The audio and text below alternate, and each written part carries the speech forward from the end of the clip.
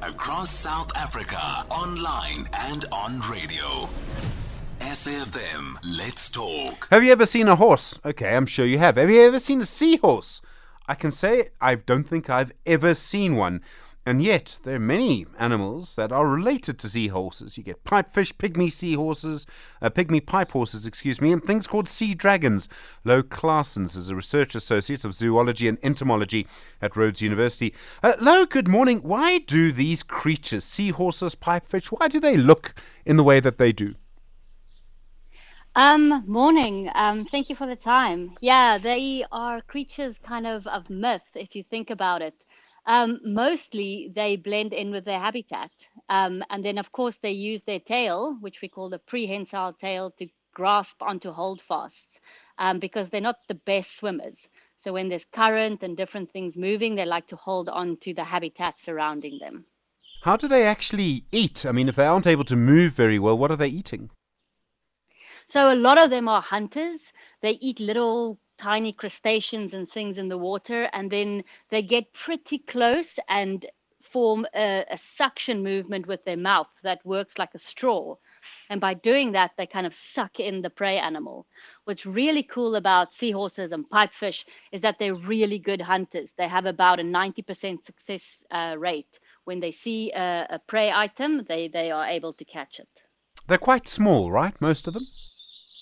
Most of them are. You get the pygmy seahorses and pipe horses. So a pygmy seahorse is about 2 centimeters big, so teeny tiny. And then you get bigger seahorses in South Africa. In Africa, you're looking at about 10 to 15 kind of centimeters on the bigger scale.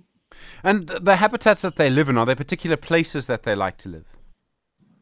So a lot of species are habitat specific, so they only occur in a specific area.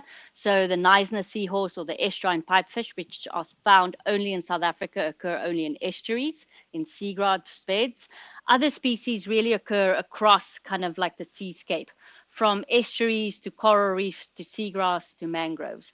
But most of them occur in those shallow coastal environments, which kind of increases the threat that they face, because that's where we like to live and that's where we like to develop and have a bigger impact. If you look at some of the sort of websites around seahorses, and I mean some of these websites, I don't always know whether it's facts or factoids, they say that seahorses mate for life and it's the males who carry the young, the babies. Is that true? Well, the fact in there is the males do carry the babies and they give birth, and it's one of the only species in the world, only animals in the world that does that. Maybe more a factoid. Some species do mate and they are monogamous, at least for a breeding season, some for life, but that's not across the board. It's so interesting. I imagine that, the risk, of course, is that so many of them are threatened. And if we've got rising sea temperatures, this will have a big impact. Definitely. So it's the rising sea temperatures, but specifically what happens to the habitat. So without the suitable habitat, you don't have the animal. And of course, all the dynamics that goes with it, having enough food, having a place to hide, and finding a mate. And what's also important is that populations are quite relatively small, localized for seahorses and pipefish. So harvesting and poaching can have a really big effect on a local scale. Louw Claassens, thank you. Research Associate of Zoology and Entomology at Rhodes University.